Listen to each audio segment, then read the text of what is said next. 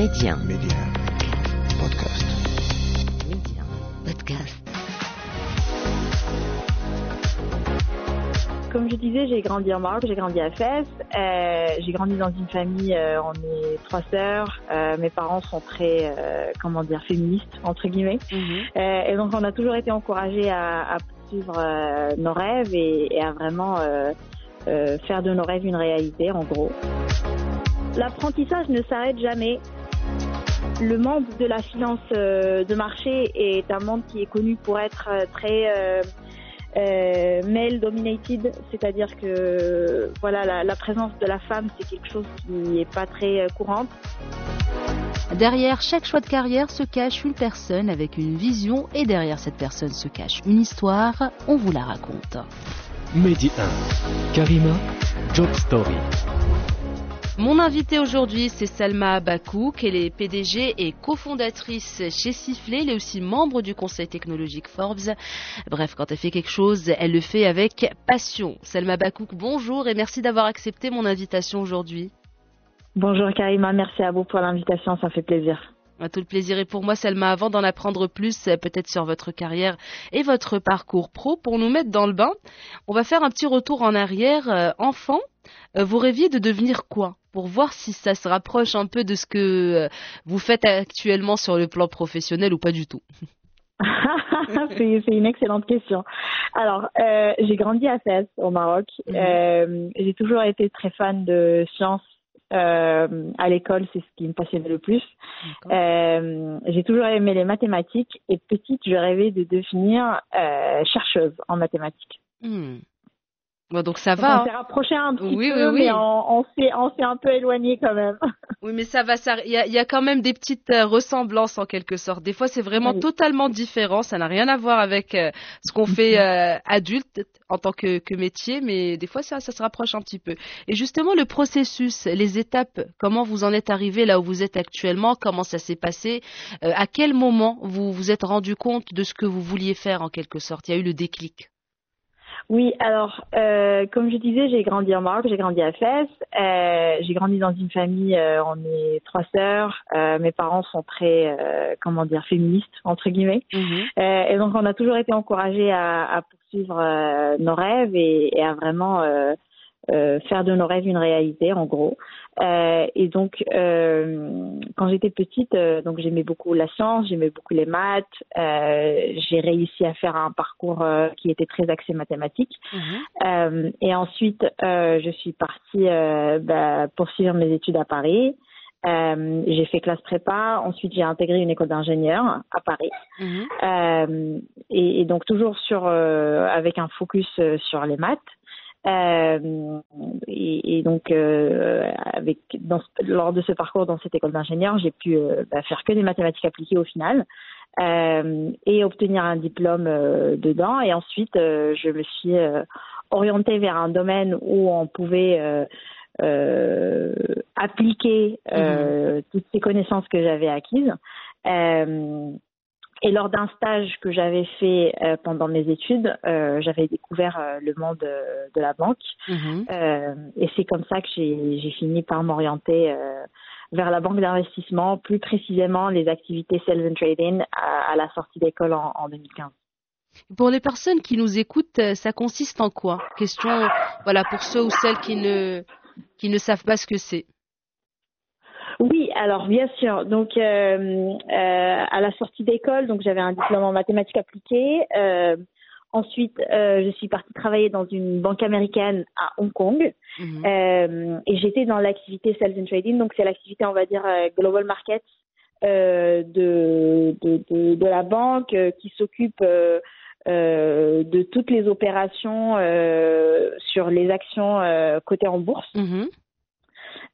Donc que ce soit vraiment de l'étape 0 où on prépare la sortie en bourse ou l'entrée en bourse plutôt d'une entreprise jusqu'à ce que l'entreprise soit complètement listée, le stock il est disponible à l'achat, à la vente via les plateformes de trading. Et ensuite, en tant que banque d'investissement, on s'occupe de créer des stratégies d'investissement sur ces options ou sur ces stocks plutôt. sur ses actions et grosso modo ça représente ça l'activité sales and trading de la banque. J'essaie de vulgariser au mieux. Voilà, comme ça tout le monde peut comprendre. Quand on utilise des fois des termes techniques et tout, moi-même je passe à côté, je comprends pas. Oui. Donc là, Non, bien plus... sûr, bien sûr. Donc c'est une activité qui est rattachée à la banque d'investissement, mais qui est dédiée à tout ce qui est listé en bourse. D'accord. Et Salma Bakouk, est-ce que vous vous rappelez de votre premier entretien d'embauche dans cet univers? Première expérience, on parle plus de l'entretien d'embauche. Des fois, c'est des bons souvenirs et des fois, c'est des souvenirs très traumatisants pour certains. Voilà, parlez-nous un peu, vous, de votre expérience dans ce sens. Comment ça s'est passé? Oui, alors, est-ce que je me souviens de mon tout premier entretien d'embauche? Alors déjà, je vais ouvrir une toute petite parenthèse. Le monde de la finance de marché est un monde qui est connu pour être très male dominated, c'est-à-dire que voilà la présence de la femme c'est quelque chose qui est pas très courante. Donc j'avais un peu cet a priori en arrivant ou en voulant faire ma carrière dedans, ou mon début de carrière en tout cas, parce que ce que je fais aujourd'hui n'a rien à voir avec la finance de marché. Et donc à ma grande surprise, j'ai quand même découvert à travers mes premiers entretiens que même si à la base c'était un milieu qui était très dominé par les hommes, il y avait une grande envie et une grande ambition d'intégrer les femmes dans ce domaine. Et donc, je dirais la plupart des entretiens que j'ai eus tôt dans ma carrière étaient vraiment axés sur la bienveillance, sur l'inclusion, sur vraiment une volonté d'inclure les femmes dans ce secteur, ce qui m'a vraiment qui déjà a été une grande surprise pour moi, et puis ça m'a fait du bien en tant que jeune diplômée de savoir que voilà des gens de mon profil étaient en fait très recherchés. Maintenant, si je peux partager une anecdote sur des entretiens d'embauche, si je peux partager un peu le tout début. En fait, c'est des entretiens qui sont très structurés, très techniques. Il y a des questions, on va dire, qui vont sur lesquelles on va aller chercher des solutions quasiment mathématiques ou scientifiques entre guillemets. Donc cette partie-là, voilà, c'est on va dire un test assez objectif. Après, il y a la partie plus fit et humain, et c'est là où moi j'étais vraiment comment dire. J'étais, à la sortie d'école en tant qu'ingénieur, où on a fait que des études en mathématiques et en physique quantique et statistique, etc. On a du mal à vraiment parler de son projet professionnel ou de s'exprimer sur son plan sur les 5 prochaines années, ce genre de choses. On a tendance en fait à négliger quand on fait des études d'ingénieur.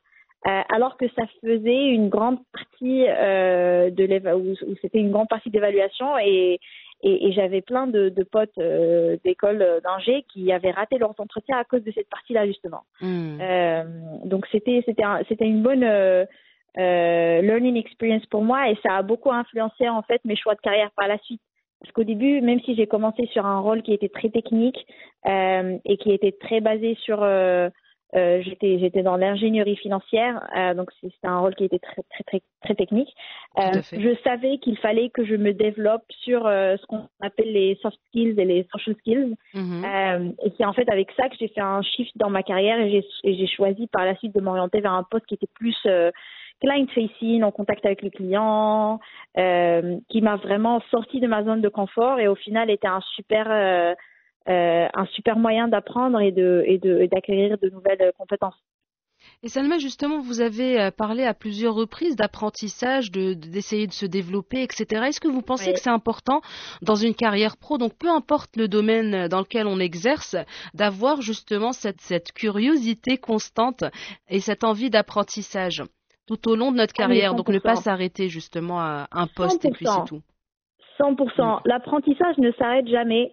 Et je pense que plus en tant qu'humain on apprend à se challenger et à savoir ce qu'on maîtrise et ce qu'on maîtrise pas et à aller chercher à s'améliorer sur les points qu'on maîtrise pas, plus on gagne en développement personnel, enfin pas juste développement professionnel mais développement personnel aussi.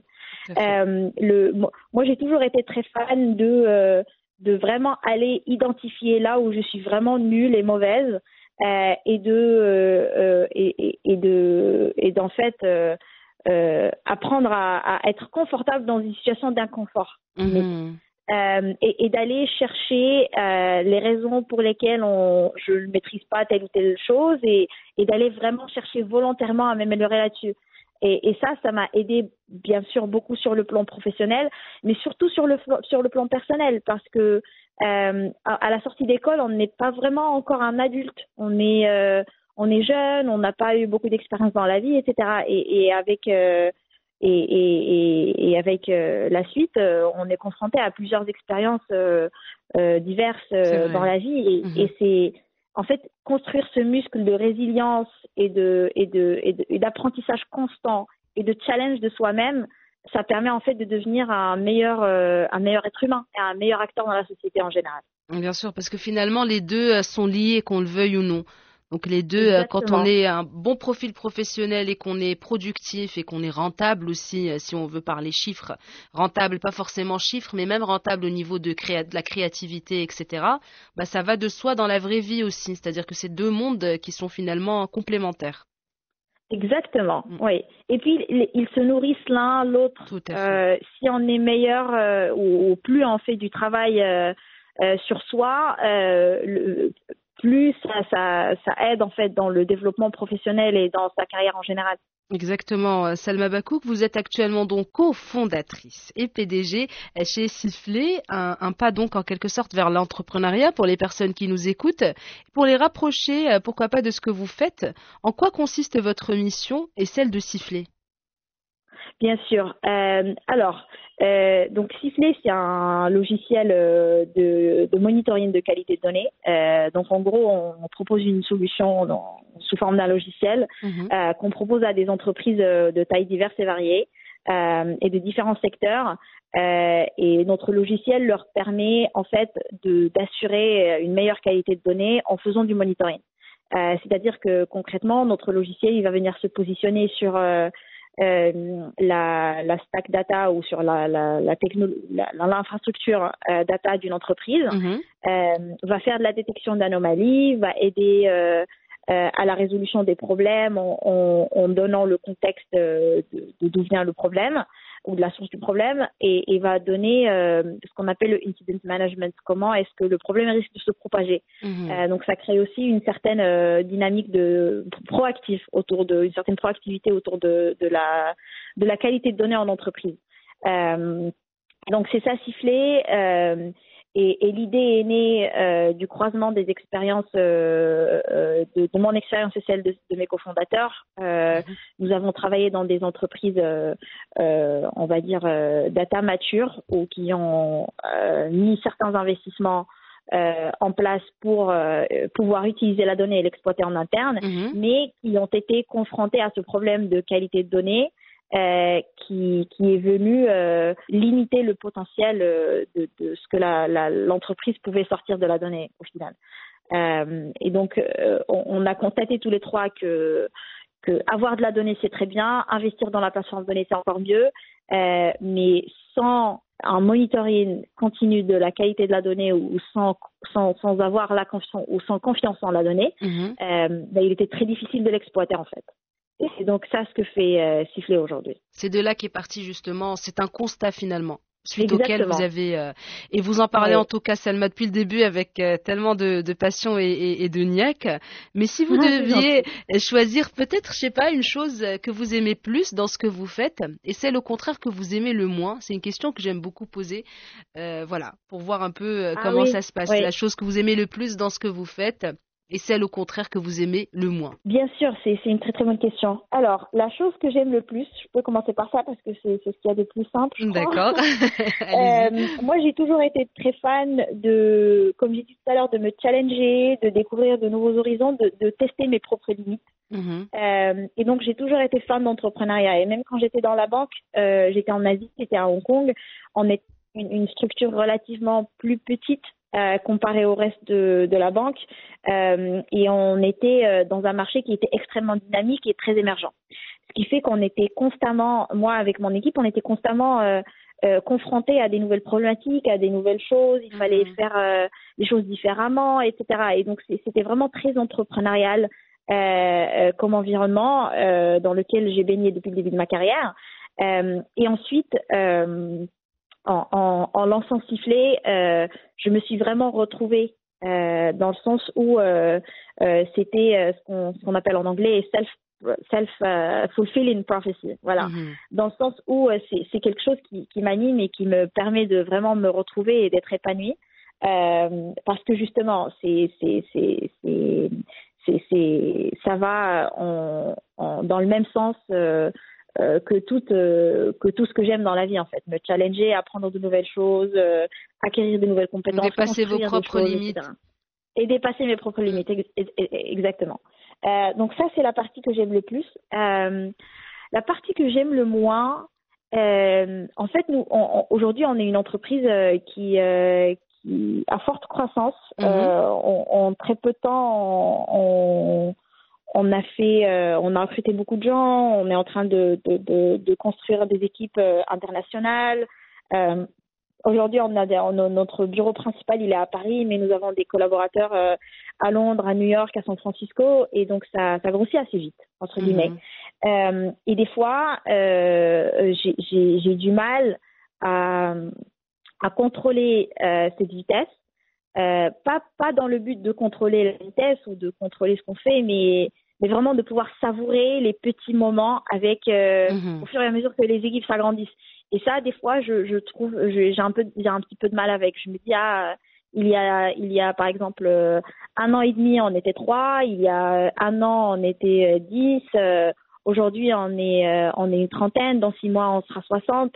Ça, j'aurais bien aimé pouvoir limite capturer ces moments et les mettre dans une boîte, la fermer et l'ouvrir de temps en temps. Mais, oui, j'imagine. Voilà. Savourer étape par étape. Là, ça va trop vite. Exactement. Des fois, peut-être à votre. Voilà, des fois ça va trop vite et on se sent dépassé. Oui.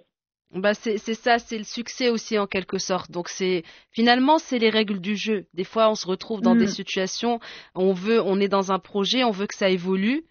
Et c'est vrai qu'une fois que ça évolue un peu trop vite, il y a un mélange de fierté peut-être et en même temps de peur et justement de pas pouvoir savourer comme vous l'avez si bien dit. Donc finalement c'est les règles du jeu, on va dire ça comme ça. Exactement. Et Selma, le rôle de votre entourage dans tout ça? Votre entourage. C'est une excellente question. C'est une très très bonne question. Merci d'avoir posé cette question, Karima. Avec plaisir, Selma. L'entourage est très très important dans la vie de n'importe quelle personne ambitieuse. Parce que quand on est ambitieux et quand on a cette envie de tout le temps dépasser ses limites, de tout le temps challenger ce qu'on peut faire et de tout le temps challenger le status quo, on a tendance à on a tendance à burn-out souvent et on a tendance à négliger des aspects de sa vie personnelle, de sa santé mentale, de sa santé physique, etc.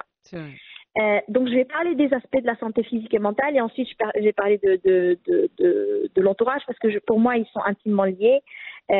Moi, le fait d'avoir passé une bonne partie de ma carrière en finance de marché, j'ai appris j'ai compris l'importance d'avoir une bonne hygiène de vie et une bonne routine. Il faut faire du sport souvent, il faut prendre soin de son corps, il faut bien manger, il faut bien dormir, il faut limiter l'exposition à des choses ou à des situations qui peuvent créer de la distraction, etc.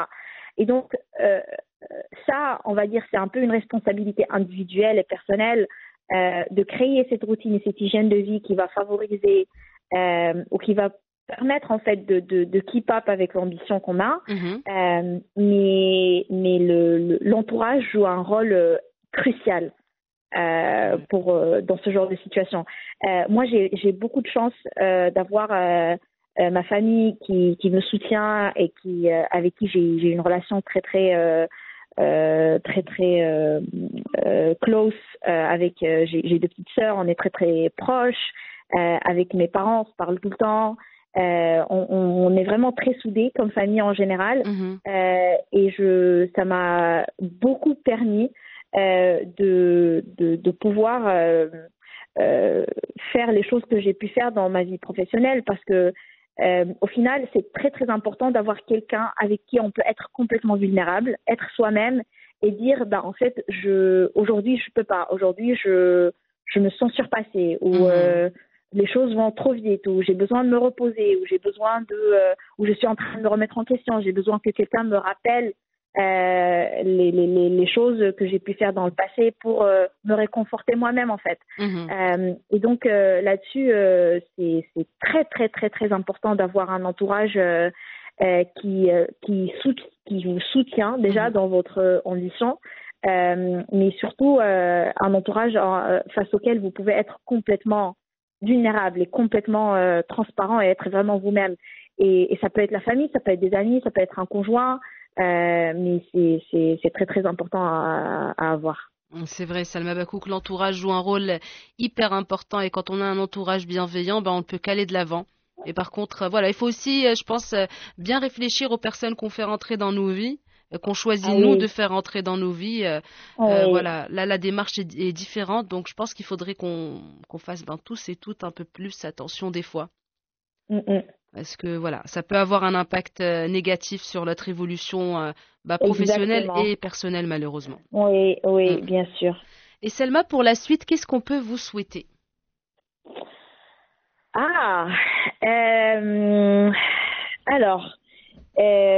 Donc nous, déjà, je peux peut-être profiter de ce forum pour dire que nous sommes une entreprise qui croît très vite, et du coup, nous sommes constamment à la recherche de talents. Donc s'il y a des gens qui sont intéressés, on recrute des profils d'ingénieurs software, on recrute des gens dans la vente, on recrute des gens dans le marketing, etc. Donc s'il y a des personnes dans votre audience qui seraient intéressées, n'hésitez pas à me contacter directement sur LinkedIn. Et à part ça, qu'est-ce que je pourrais vous dire, Karima? La santé, les bonnes chances, les bonnes choses, de la chance, et puis voilà. C'est tout ce qu'on vous souhaite, Salma Bakouk. Merci beaucoup d'avoir accepté mon invitation aujourd'hui. C'est un plaisir de vous recevoir dans Job Story, et je vous souhaite beaucoup de belles choses pour l'avenir. Le plaisir est pour moi. Merci beaucoup, Salma. Karima. Bonne journée. Bonne continuation. Au revoir. Merci d'avoir partagé vos histoires avec nous en toute intimité, des histoires qui marqueront certains et impacteront plusieurs. Job Story, c'est à retrouver en avant-première sur Média Podcast. Un petit abonnement pour la route pour ne plus rien manquer. Restez ouverts et surtout, restez curieux.